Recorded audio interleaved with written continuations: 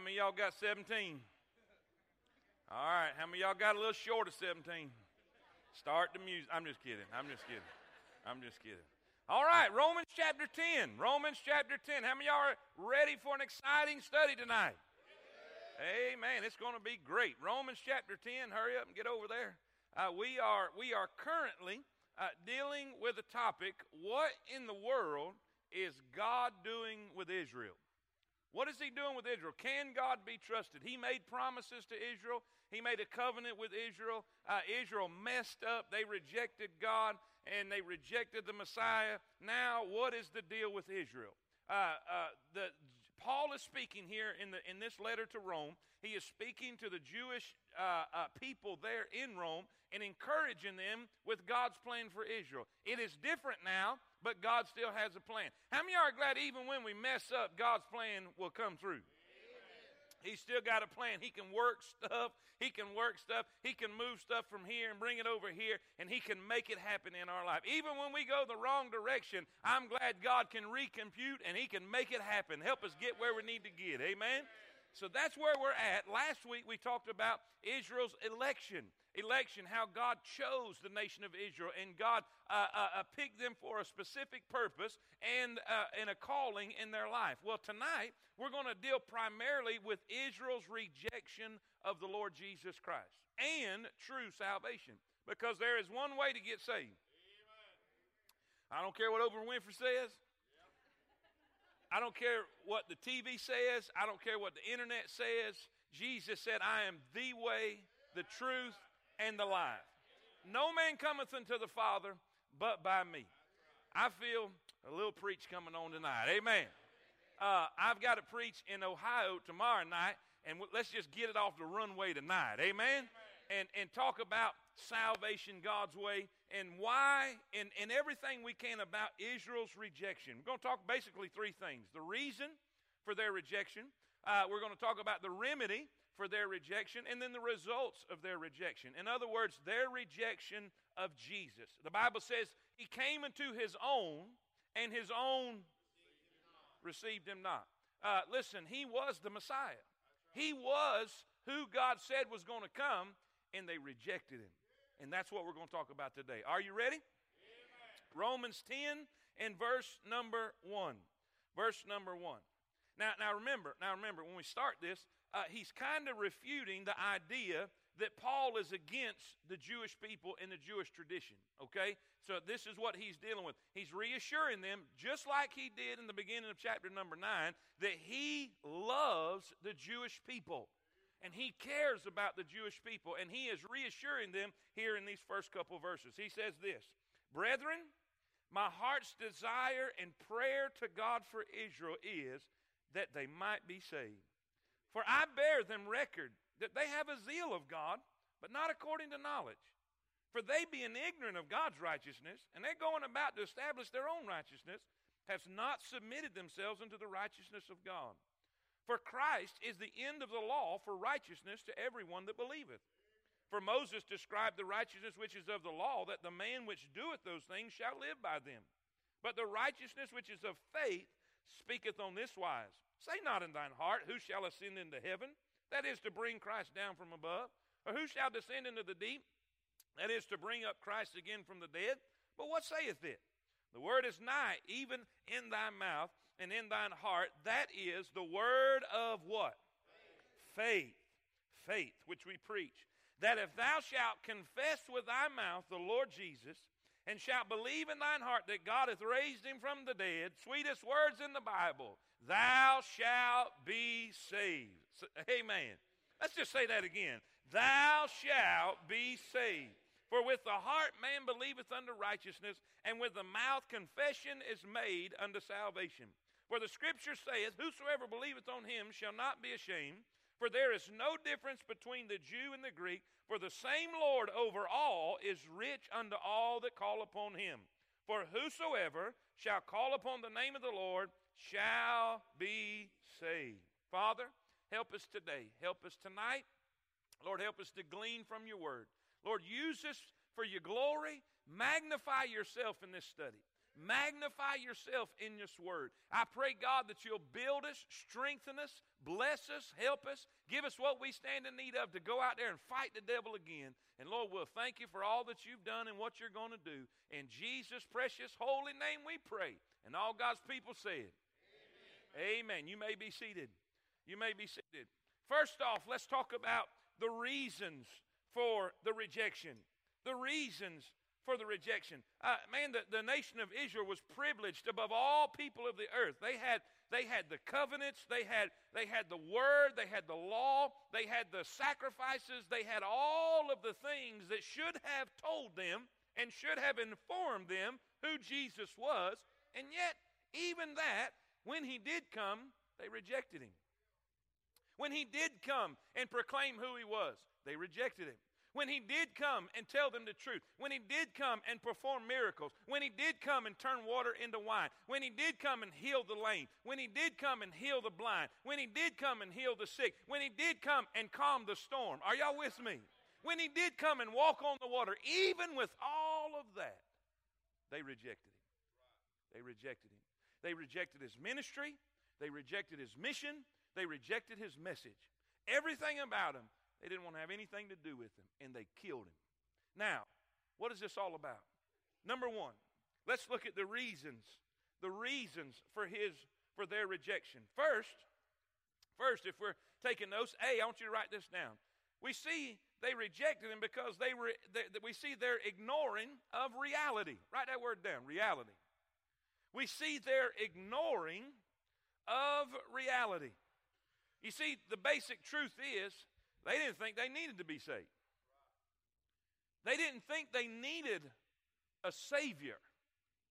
They were looking for a political Messiah, but not a spiritual Messiah. You see, they didn't think they needed it. They didn't think they had an issue. And by the way, not a whole lot's changed today. It's not hard getting people saved. It's hard getting people lost. It's hard for people to realize where they stand with God, especially if they're good moral people.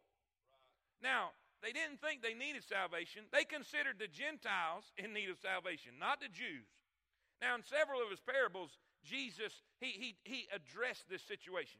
You remember when they were talking about, they had issues with him hanging out with sinners and being a friend to sinners and him spending time with the outcasts of society. And he told the story about the prodigal son. Y'all remember that story? And it's really amazing that all of my life, there was more emphasis made about the prodigal son than was the brother. And the whole story is about the elder brother. But every message I've ever heard preached on it, every lesson I've ever heard taught on it was how you can get away from God, but God will bring you back. And that's good. I mean, you can apply it, and that's great. And I'm glad God will take the prodigal back. Amen? I'm glad for all that. But the whole premise of the story was about a boy leaving and a boy getting away from God and getting separated from God or separated from the Father, and the Father accepting him back and receiving him back, and the brother getting mad because he received the sinner. And the older brother represented the Jewish people and represented the Jewish Pharisees. Because he didn't like the fact that even though it was a good thing, even though that he's come out of the world, even though he's coming back home, he was mad about it. And he was mad because the Father received the sinner. And Jesus told that story and pointed his finger in their face and said, "You're just like him." Here I am going to people who need me. It's not the healthy that need a doctor. It's the sick who need a doctor. The sinner needs a Savior. And here I am, but you don't think you need nobody. Basically, he told them this: you're the blind leading the blind. And when the blind leads the blind, they're both going to end up in the ditch. But the reason they rejected Jesus is because they didn't think they had a problem spiritually. The only problem they wanted fixed is to get Rome off their back. Here they are in bondage. Here they are in slavery, if you will, to the Roman government and the Roman hierarchy and the Roman bondage. And listen, they wanted to get a government off their back. They didn't realize that they were sinners in need of a Savior. You see, they were ignoring reality. Not only that, y'all remember the story? Y'all remember the story with the Pharisee in church? In church, well, actually in the temple, which basically is in church. He's over here at the altar and saying, God, I'm glad I did this and I did this good deed and that good deed, and I'm glad I'm not like that sinner over there. Y'all remember? That's what they thought they were. We're God's chosen. We're special. We have all of these things. We're God's people. I'm glad we ain't like them. And Paul is saying, you're just like them. They ignored reality. The reason they rejected Jesus, they ignored reality. They were happy for political salvation from Rome, but they didn't feel a need for spiritual salvation. Not only do we see the ignoring of reality, but write this down, we see the intensity of their religion. The intensity of their religion. They were very, very passionate about their religion. You notice I keep saying religion. Religion is a basic set of beliefs or a basic set of rules and laws to live by and standards, if you will. They were very, very passionate about following the letter of the law. But they were very ignorant about who wrote it. And here they are, they have a religion that they're very passionate about. Look what he says. Look what he says in verse 2. For I bear them record that they have a zeal of God. They're very passionate about religion. They're very passionate about God. They're very passionate about the law, their religion. But he says, but not according to knowledge. Here's the deal. Ever since Israel returned to their land from Babylonian captivity, the nation had been cured of idolatry. In the temple and in the local synagogues, only the true God was worshiped and served, and only the true law was taught. Now, here's what got them in trouble. So zealous were the Jews that they even improved on God's law and added their own traditions, making them equal to the law. In other words, God, you didn't have enough rules for us. We made up some for ourselves. They had the Torah and the Mishnah. The Torah was God's written law. The Mishnah was the oral law. In other words, we're going to add some rules to what God said. For illustration. God said, don't work on the Sabbath. He said, you need to rest. You need to take a day and rest. But how many of y'all have heard the phrase in the Bible, a Sabbath day's journey? Y'all have read that in the Bible. He took a Sabbath day. It was about a Sabbath day's journey. What that means is the Torah, God's law that he gave Moses to give them, it said rest on the Sabbath. But they added laws and rules to that said you can only walk a certain amount of steps on the Sabbath, and if you go over a certain amount of steps, then you broke it. Y'all with me? And see, this is where the conflict was. When Jesus came to this earth, he fulfilled completely without breaking any of the Torah. In other words, the law God gave. But he was constantly stomping on the law that they made. And it made them mad. And they would say, what are you doing? What are you doing? He never broke any of God's law. Now here's the deal. We've done the same thing today. We've done the same thing in church today. In modern day America, we've got Pharisaical church, the churches all over America who's made up their own rules and made up their own traditions and added to God, and it's hindering people from coming to Christ. And then when people break out and said, we're going to just be biblical, that's it. We're going to be, there's people right now that it just chaps them to no end that I'm standing up here with a long sleeve shirt and no tie. And I just love it. Here's the deal. Why add to laws that, listen, let me ask you a question. If our goodness and the best we can do, the very best we can do, in God's eyes is as filthy rags, do you think you're going to press him with a suit? Now here's the thing. I think we need to wear appropriate stuff. I think we need to come to church dressed appropriately. I think it needs to be modest, and I think it needs to be appropriate, but I don't think we need to add to what God said. But that's what they were doing. And what had happened, here we got God's law over here. We may not finish this lesson today, but we're going to get as far as we can, amen? But here we have all of God's law. Then we have all of their rules. And what had happened is they started tending more toward their rules than God's. And this became more holy than what God said. How many of y'all remember when Jesus said this? He said, "Come unto me, all ye that labor and are heavy laden." He didn't see somebody out there carrying rocks on their back and said that. That's not what he was talking about. What he saw was the common people being beat down and oppressed by all the rules and laws that the Pharisees and the religious leaders were making up. And they were so burdened down with tradition. And he said, "I tell you what, come to me. Come to me, all ye that labor and are heavy laden, and I'll give you rest." You don't know how liberating it is to put my long sleeve shirt on and come break the bread to you tonight. I'm telling you, there's nothing like freedom. There's nothing like liberty. And I tell you what, and there's nothing more crushing and heavy than trying to please everybody and make everybody else happy. "Come unto me, all you that labor and heavy laden, I'll give you rest." He said, "Take my yoke upon you." And I believe he was in reference to the Torah. Let's just get back to God's word. Take my yoke upon you. Learn of me. You know why? My yoke is easy, and my burden is light.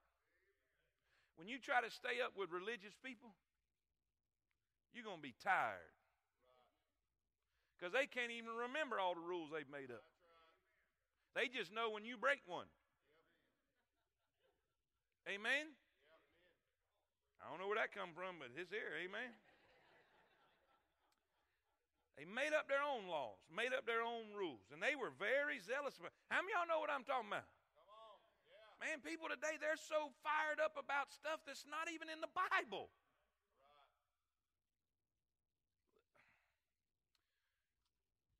Their zeal was not based on knowledge. It was heat without light. And by the way, you start talking about this stuff with people, and they will get heated. And this is what you always do. This is what you always do. Okay, give me chapter and verse. You see, you're going to run into a whole lot of people who's got a whole lot of heat, and they'll get heated about what they think and what they believe. But when you tell them to shed some light on it, amen?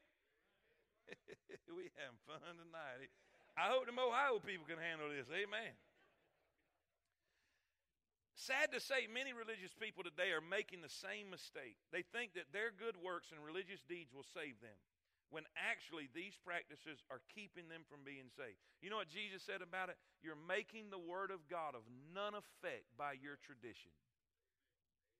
In other words, the very people you think you want to reach, you can't reach them because you're more interested in your tradition and your heritage than you are the truth of the Scripture.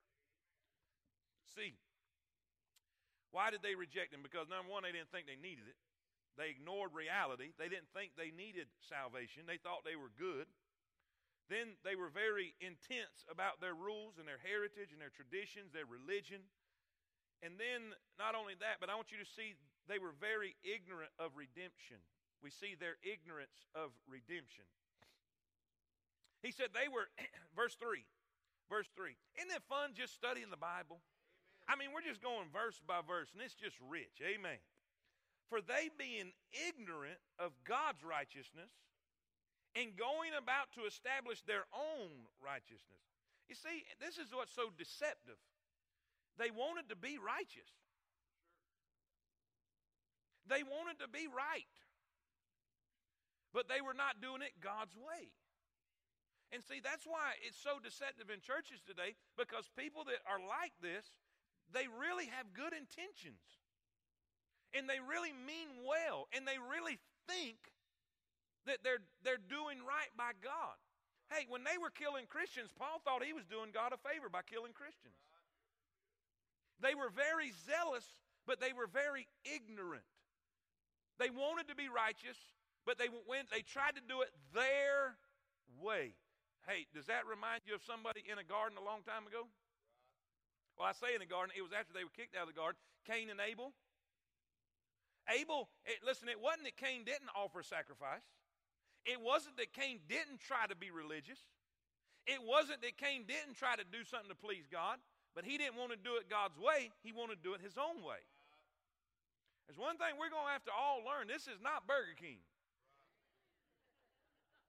We can't have it our own way. If it's not done God's way, it's not going to get done. Amen? Israel was ignorant of God's righteousness, not because they had never been told. Not because they had never been told, but because they refused to learn. There is an ignorance that comes from a lack of opportunity. In other words, for instance, there's kids that have not had the chance to go to school, and they're ignorant because they lacked opportunity. But then there's kids in school besides other kids, and they're too goofy, and they goof off all the time, and they're ignorant because they ain't got no sense. Say amen. Y'all with me? And that's what we're looking at here. It wasn't that they didn't have a chance, and it wasn't that they didn't have, as a matter of fact, they had more opportunities than the Gentiles. But it was a pride issue.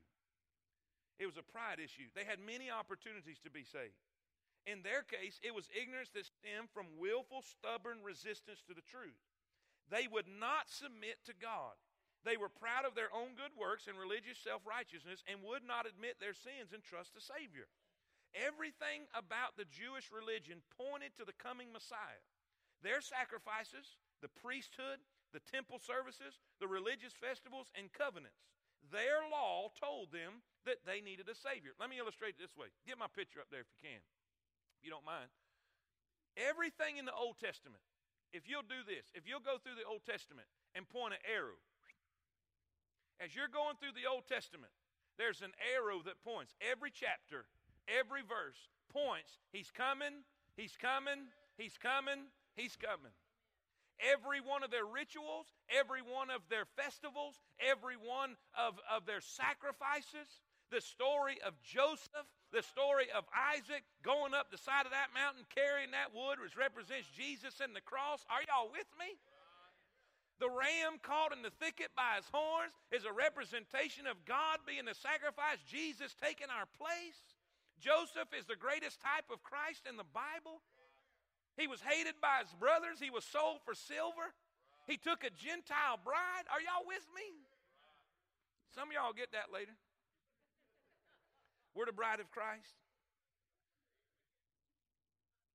Man, every chapter pointed to Jesus.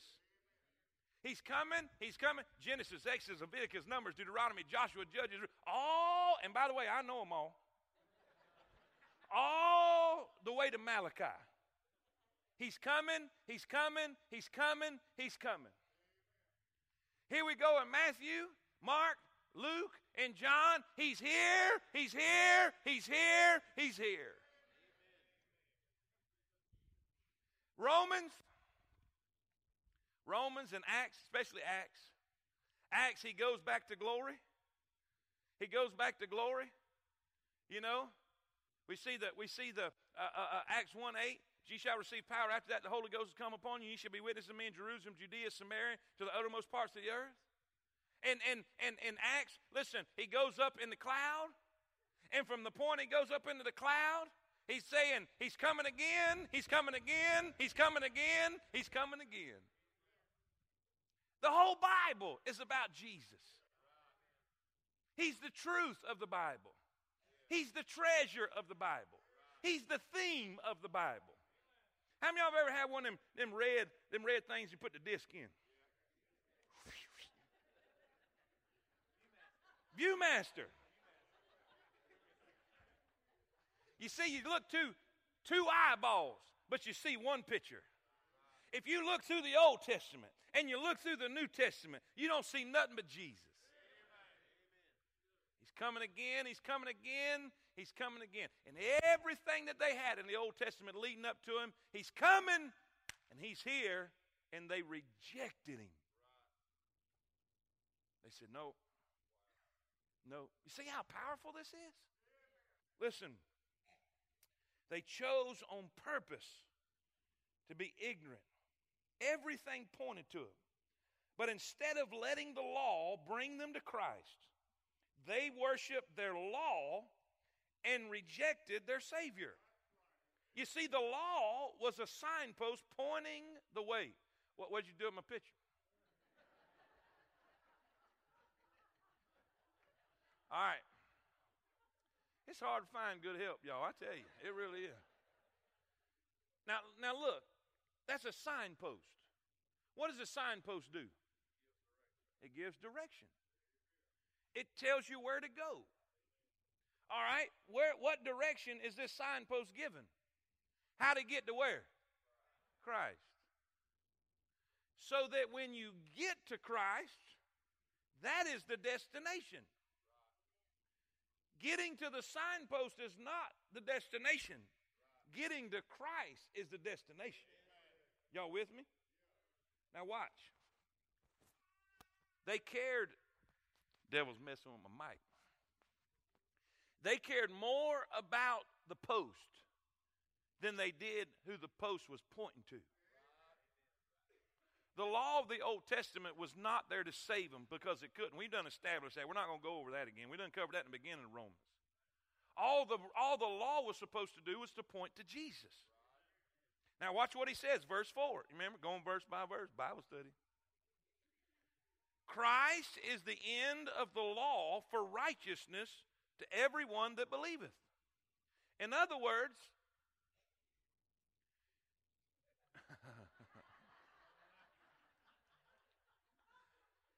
when you follow the post, you're going to end up at Christ. But see, instead of getting to the destination, they fell in love with the post. Now, I don't know about y'all, but when I go to Disney World, I get excited when I see the sign that says Disney World. But nothing like I get excited when I see Mickey. Amen? Now, here's the deal. They were so hung up on the law, they thought that was the end. That was the destination. That was are y'all with me? And they fell in love and they worshiped the law and rejected their Savior. Now, by the way, let me say this, and I hope y'all get me because I'm a Bible man. I love the Bible. The Bible's precious. The Word of God is precious to me. And I've learned it my whole life, and I've studied, and I've tried to live it. And I'm telling you, I love my Bible. But listen, the Bible is just here to point us to the one who wrote it. And it really irritates me to see preachers who will preach about the Bible and not preach the Bible. It's like defending a lion in a cage. Don't defend him. Cut the sucker loose. It will defend itself. I love my Bible, but I'm telling you, it is there to bring us to Jesus. Are y'all with me? They fell in love with the post, and they didn't recognize who the post was pointing to. It was a signpost pointing the way. It could never take them to their destination. The law cannot give righteousness. It only leads the sinner to the Savior who can give righteousness. Okay. Now first we see why they rejected him. They didn't think they needed him. They were very zealous. They were very, passionate about their religion. And Jesus just got in the way. And then they were really ignorant about how to truly be redeemed, how to truly be saved, how to really come to God, because they were trying to do it their own way. They didn't understand that Christ was the way. And so there's a few things. That Paul, he takes a few verses here, verses 6 down through verse 13, to explain what salvation was really about. There's a few things he wanted you to know about salvation, and I think we all need to know. First, number one, if you're writing this down, verses 6 and 7, look what he says. But the righteous, let me go back to verse 5. Verse 5. Actually, verse 4 and 5 go together, discussing the law. Moses describeth the righteousness which is of the law, that the man which doeth those things shall live by them. In other words, if you're going to try to live by the or be righteous by the law, you got to live by the law. And it's already been proven that we couldn't. It's already been proven that we did not have the ability to live completely by the law. We would break it. We would mess it up. And the Bible says, I believe it's in James, if you're guilty of one point of the law, you're guilty of all of it. Well, I ain't never killed nobody. I ain't never stole. I've never committed adultery. Have you ever lied? Careful what you answer. You may give yourself away. And if you have even told a little white lie, does this make me look ugly? Come on, tell the truth. I believe there's sometimes it's okay to tell a fib. Amen, right there.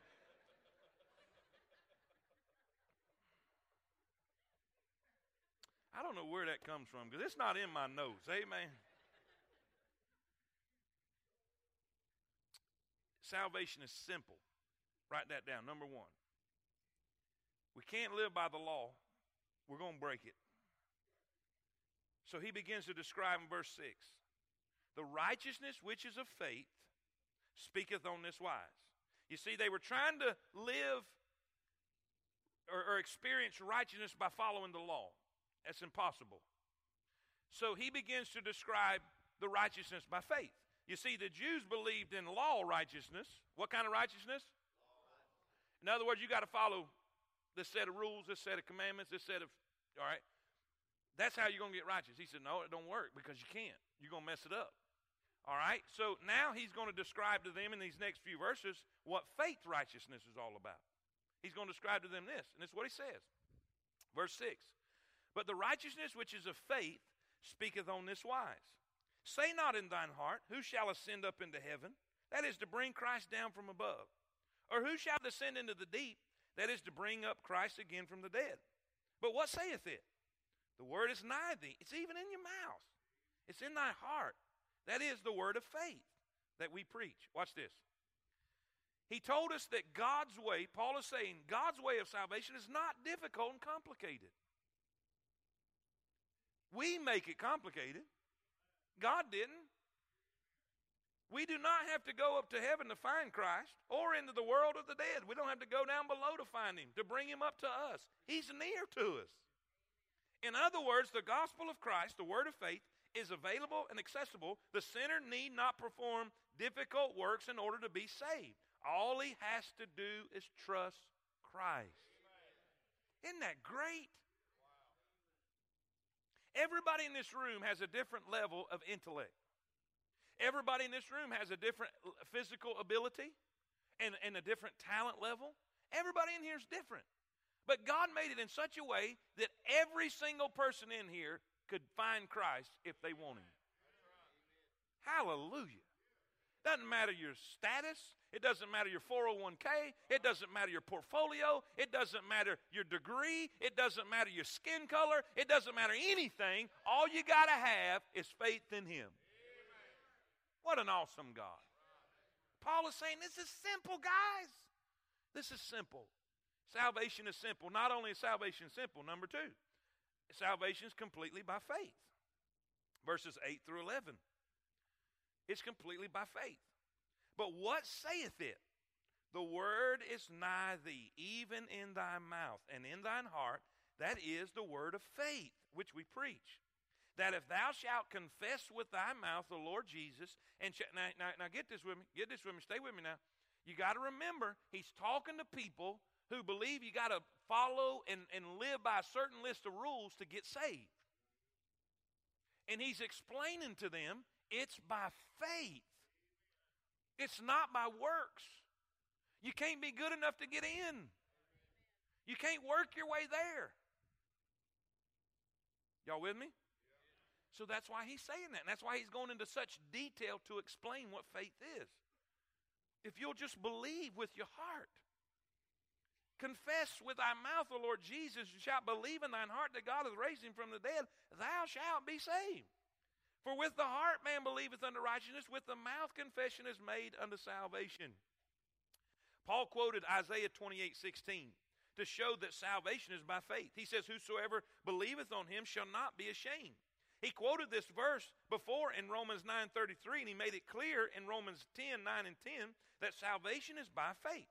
We believe in the heart, receive God's righteousness, and then with the mouth we confess Christ openly and without shame. Here's the way I explain it.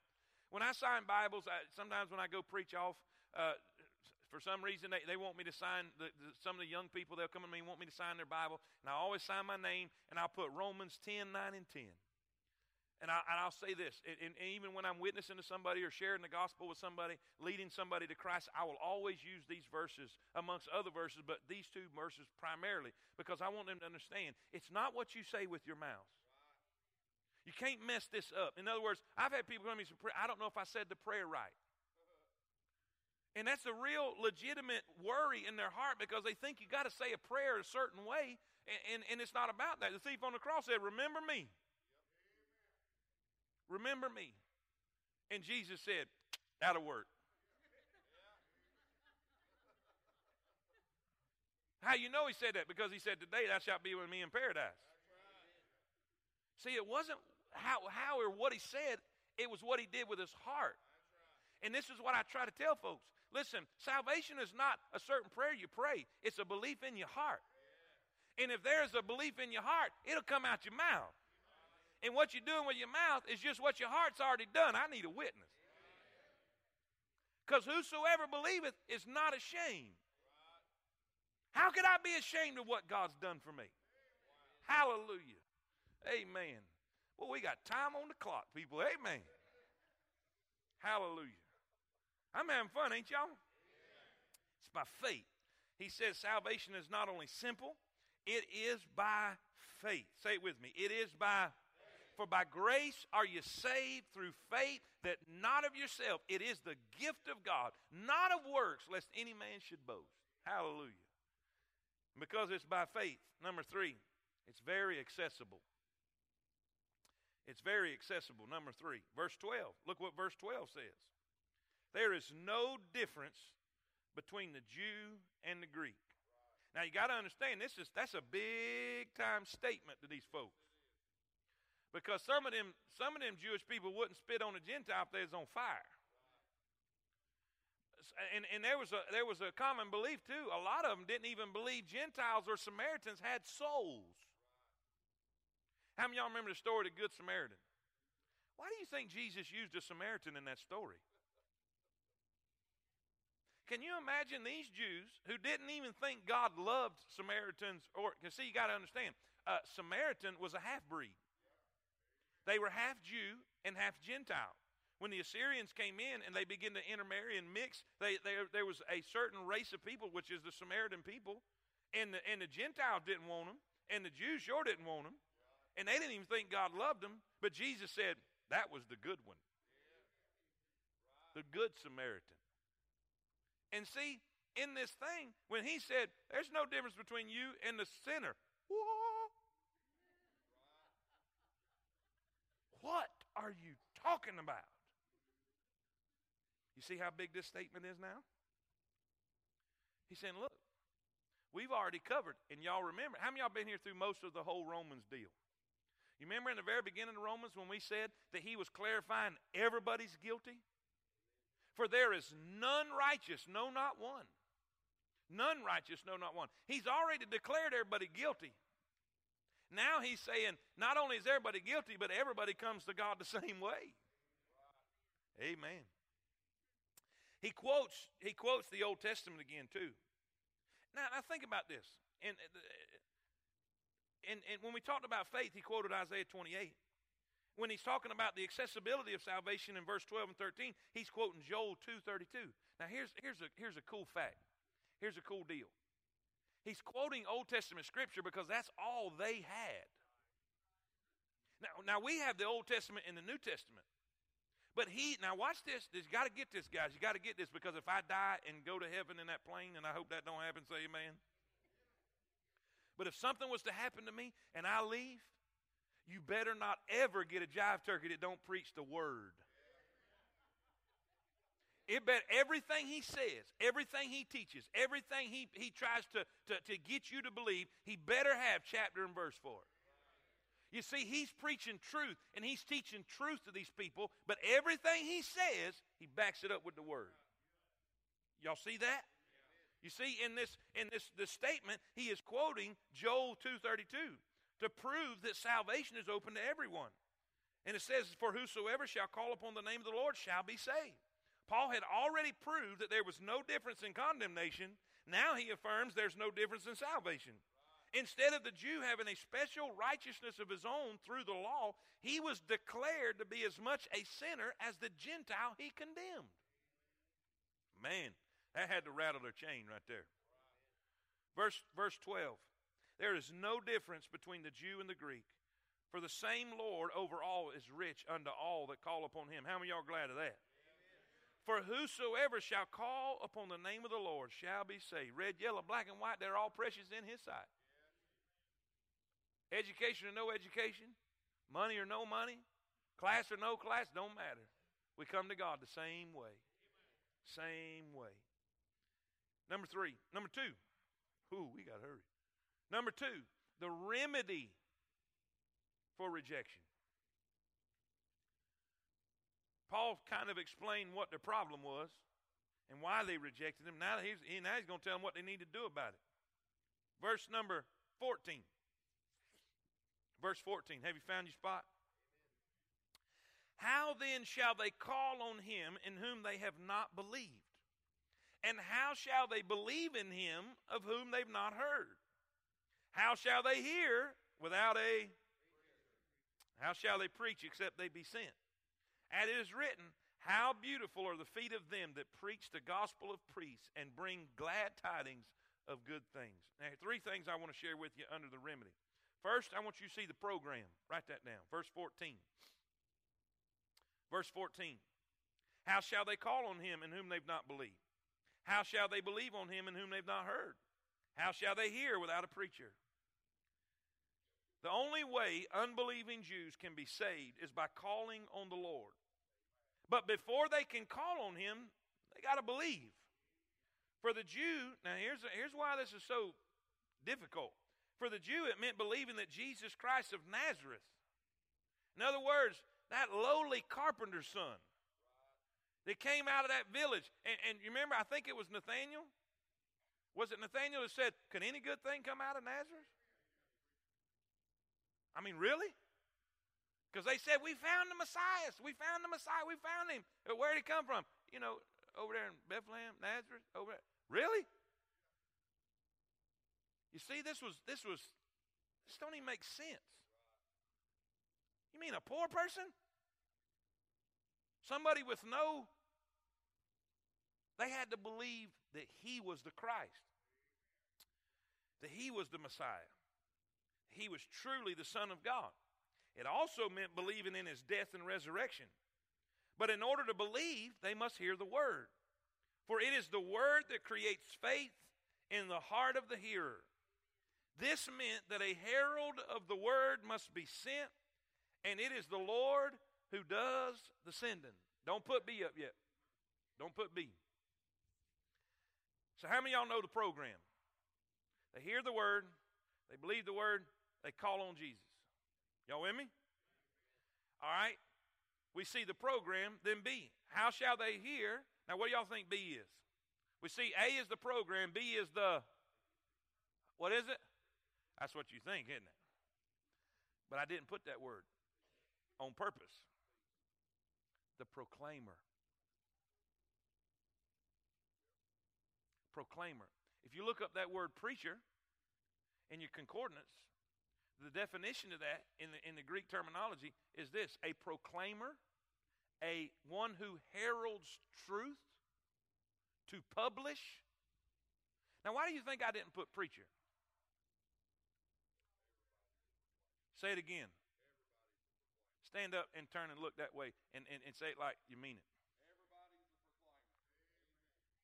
You see, when we ultimately read, when somebody needs to preach and get up there in the pulpit and say, no. See, I can't go to work with you. I can't go to school with you. I can't go to the supermarket with you. That's where evangelism takes place. Jesus met the woman at the well. Peter and John met the cripple outside the gate.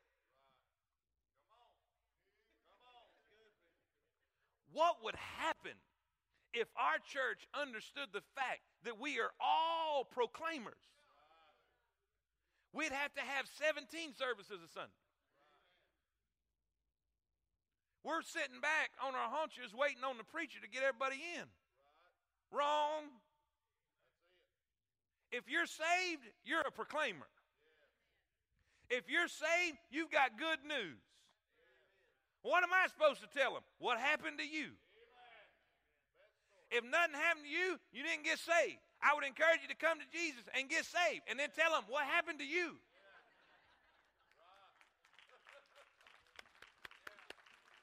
Hey, how about the demoniac? You know the dude running around in the graveyard with no clothes on? The nude dude in a rude mood. He was mean. He was demon-possessed. Didn't have no clothes on. He was crazy. Now, that means in the summertime you run around with no clothes on, you're crazy. And if you only have half your clothes on, you're half crazy. Amen? What happened? He runs into Jesus.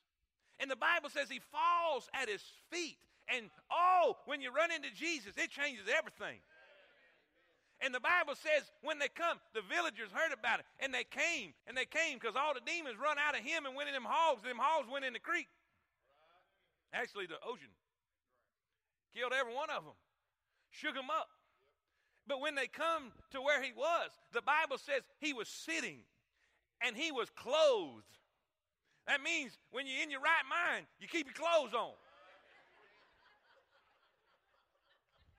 He was seated and clothed and in his right mind.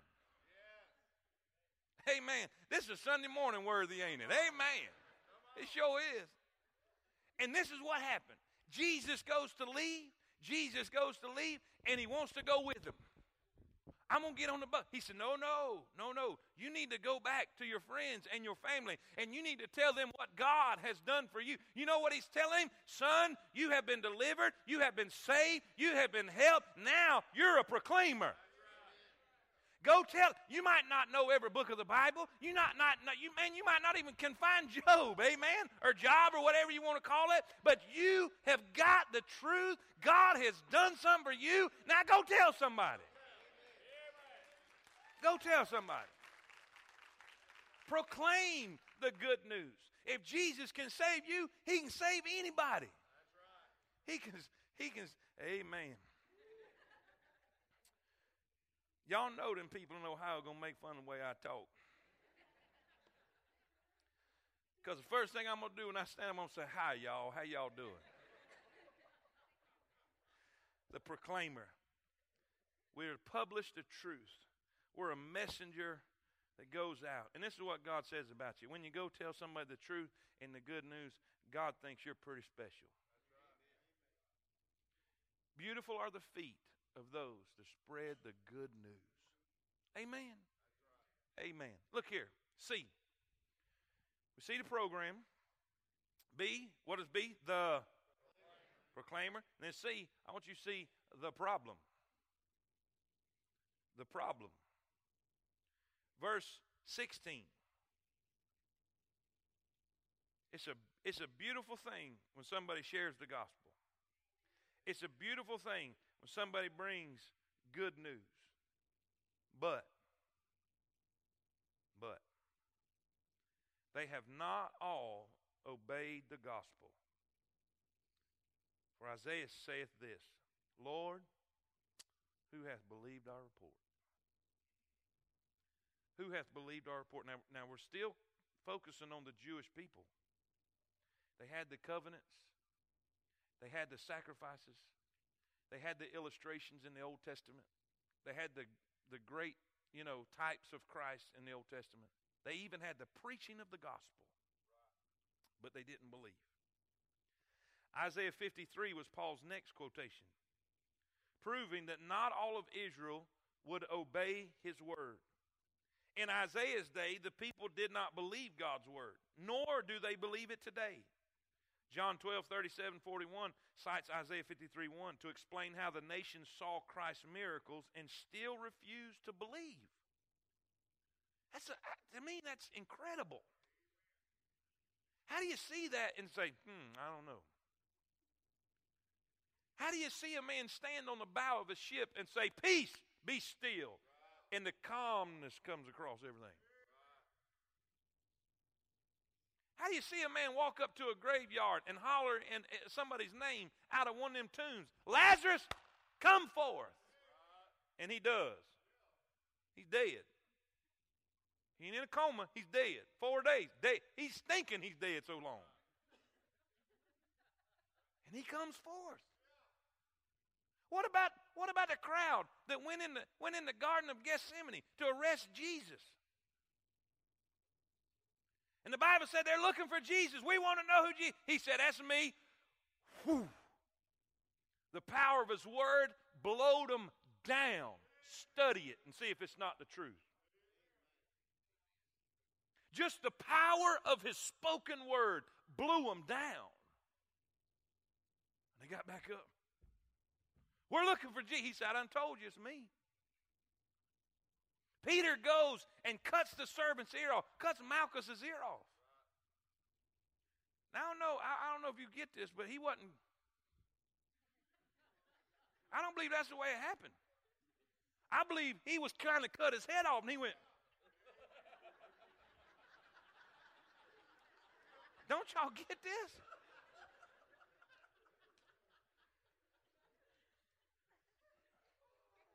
Read your Bible, it's there. Jesus reached down, picks the ear up, and puts it back. And they arrest him. Now, I don't know about you, but if I'd have been one of them soldiers and I saw that, I'd say,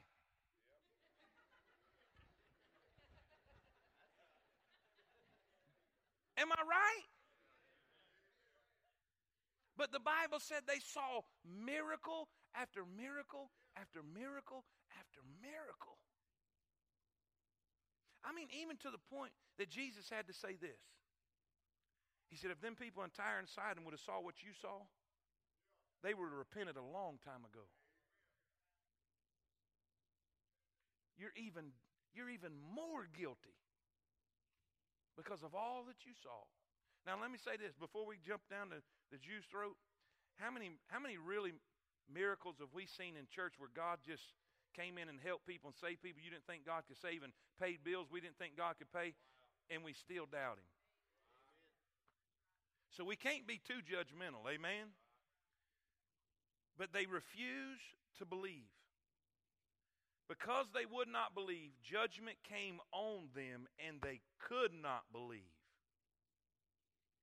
Note that trusting Christ is not only a matter of believing, but also obeying. Say that with me. Trusting Christ is not only a matter of believing, but also obeying. Not to believe on Christ is to disobey God. God commandeth all men everywhere to repent. Romans 6:17 also equates believing and obeying. Say this with me. True faith must touch the will and result in a changed life. I have a real problem believing people who say they got saved and are not different. If any man be in Christ, he is a new creature. The word really means creation. So when people come and say, oh yeah, I got saved, or I trusted Christ, and they're living the same way, I have a real hard time with that. Amen? Let's look quickly the results of the rejection. Verse number 18. Verse 16 said they didn't believe. Verse 17 says, so then faith cometh by hearing, and hearing by the word of God. Do you realize every time you come on Wednesday night and you're hearing the word of God taught, your faith is growing? Your faith is growing. And the more you cultivate it, and the more you study it, and the more you read it, and the more you hear it, the more your faith is growing. And you'll find out this, that there's not any less stuff that happens to you. In other words, you're still going to get as many trials as you got before, but you handle them different. It doesn't bother you as bad. it doesn't affect you like it used to. And you went, well, I'm just not having trouble like I. Yes, you are. But see, you're stronger now. Me and Jeremy, we went to the gym today, and I can tell I ain't been in a while. But I found out this: when you're hitting them weights and you're pushing them weights, you're like, oh my gracious! And then after a while, you've been doing it a while. Well, this ain't as heavy as it was. No, it's the same weight. Ain't nothing changed about what's on the bar, but you're getting stronger. And that's why this is so important. Amen? Faith cometh by hearing, and hearing by the word of God. But, verse 18, but I say, have they not all heard? Yes, verily, their sound went into all the earth, and their words into the ends of the world. Now, here's what we're going to see. What are the results of their rejection? What are the results of the Israelites' rejection? First, excuses removed. God took away all their excuses. Verse 18. Did they hear? Yeah, they heard. Their sound went into all the earth, and their words unto the ends of the world. Watch this. Two things really made the Jewish nation guilty. Someone might have argued with Paul, but how do you know that Israel really heard? His reply would have come from Psalms 19:4, a psalm that emphasizes the revelation of God in the world. God reveals himself in creation and in his word. The book of nature and the book of Revelation. Underline those two things. We know God by the book of nature and by the book of Revelation. Now, he's not talking about Revelation, the end of the Bible. He's talking about the revelation of God's word, Genesis to Revelation. In other words, there's two things that tells us there's a God: the Bible and creation. We have no excuse. Nobody has any excuse, even if they can't read, because the mountains say there's a God. The stars say there's a God. The ocean says there's a God. Are y'all with me?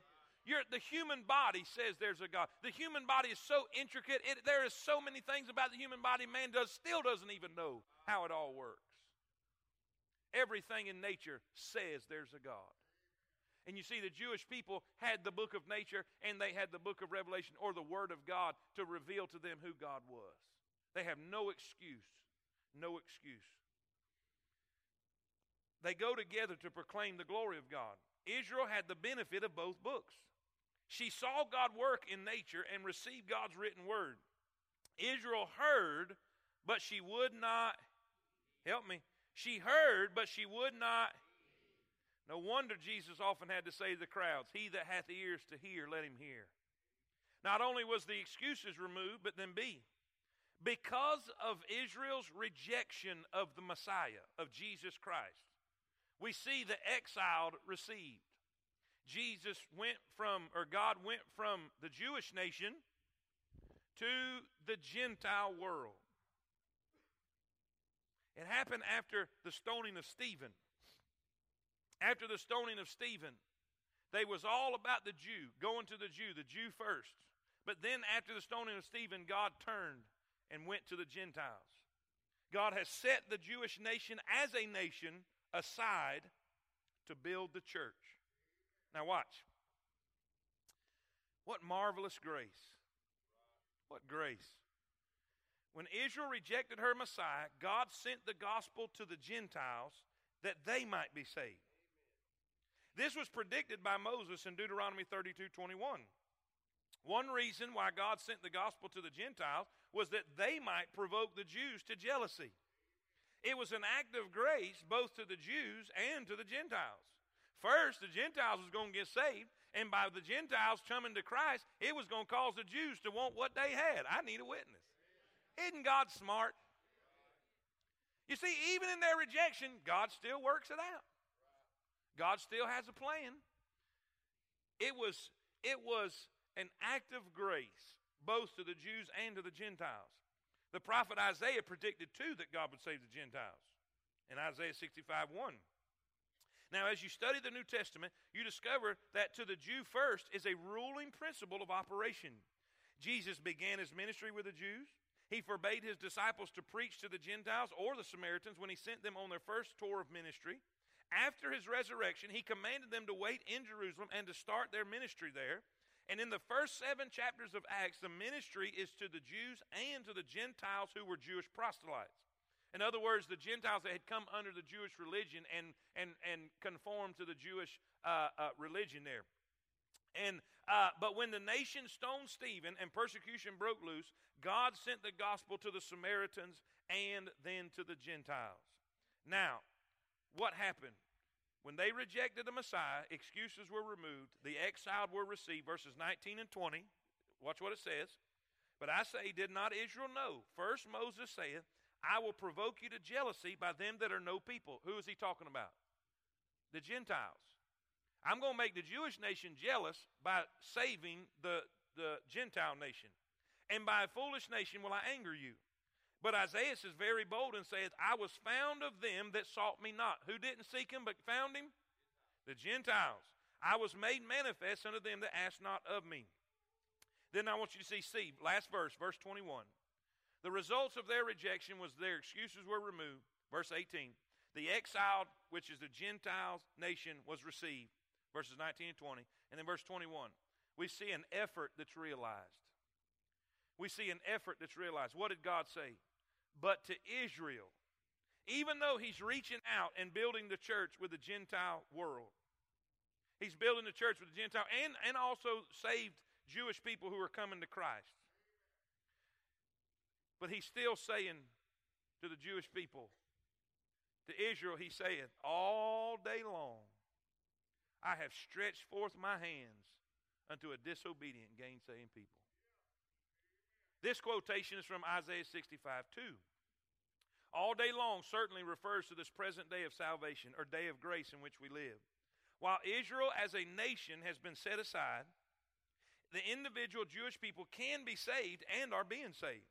The phrase all day long makes us think of Paul's ministry to the Jews in Rome when he arrived there as a prisoner. From morning till evening, Paul expounded the scriptures to them and sought to convince them that Jesus is the Messiah. Through Paul, God was stretching out his arms of love to his disobedient people, yearning over them and asking them to return. God's favor to the Gentiles did not change his love for the Jews. Say that with me. God's favor to the Gentiles did not change his love for the Jews. God wants to use us to share the gospel with both Jews and Gentiles. God can use our feet and our arms just as he used Paul's. Jesus Christ wept over Jerusalem and longed to gather his people in his arms. But instead, those arms were stretched out on a cross where he willingly died for the Jews and Gentiles alike. God is a long-suffering, say amen. He's long-suffering and patient, not willing that any should perish, but that all should come to repentance. Now, here's the question. Here's the question. Is God's patience going to wear out with Israel? Is God's patience going to wear out with Israel? Is there a future for the nation again? Come next week and find out. Amen? And you will hear the rest of the story. Amen? Chapter number 11 is all about the restoration of Israel. They were elected in chapter 9. They rejected in chapter 10.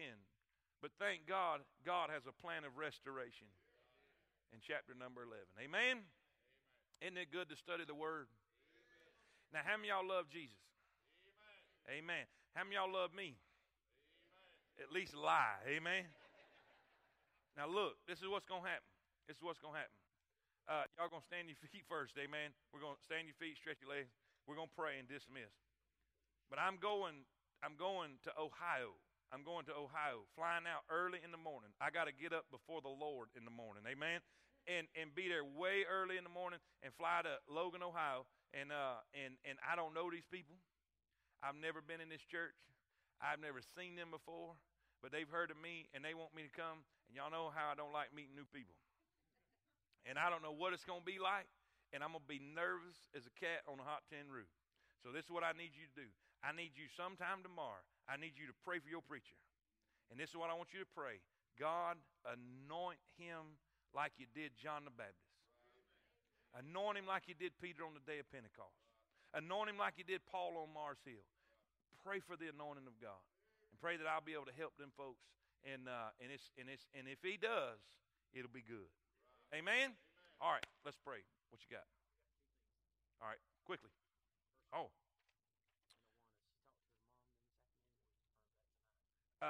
Anna Hancock got saved tonight. Got saved tonight in Awanas. Let's give God praise and glory right there. Amen. Woohoo!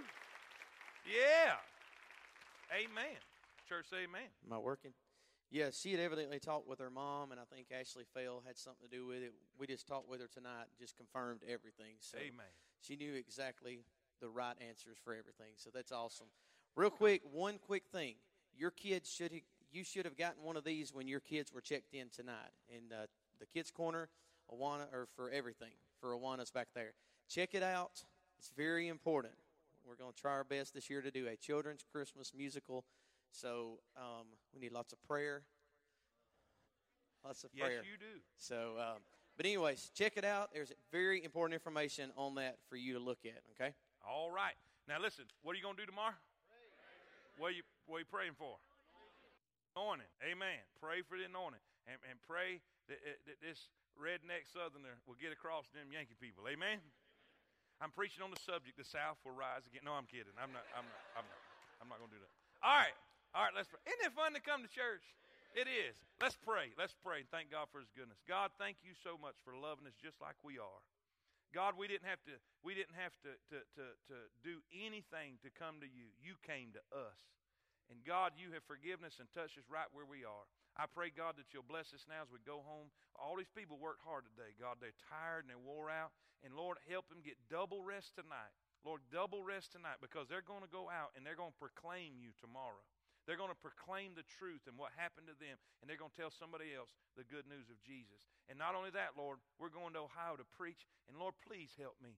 Please help my nerves. Please help me not to be nervous. And I pray that the anointing of God will be so real up there. I pray that you'll give me the power to preach your word like never before. And I pray that you'll give us a safe trip there and back. And Lord, your will be done this Sunday. I have a feeling I know what you're going to let me preach, and it's going to be good. And I pray that you'll anoint that too. And Lord, we'll thank you for all that you do. In Jesus' name we pray. And all God's people say it. Amen. Amen. Good night, everybody.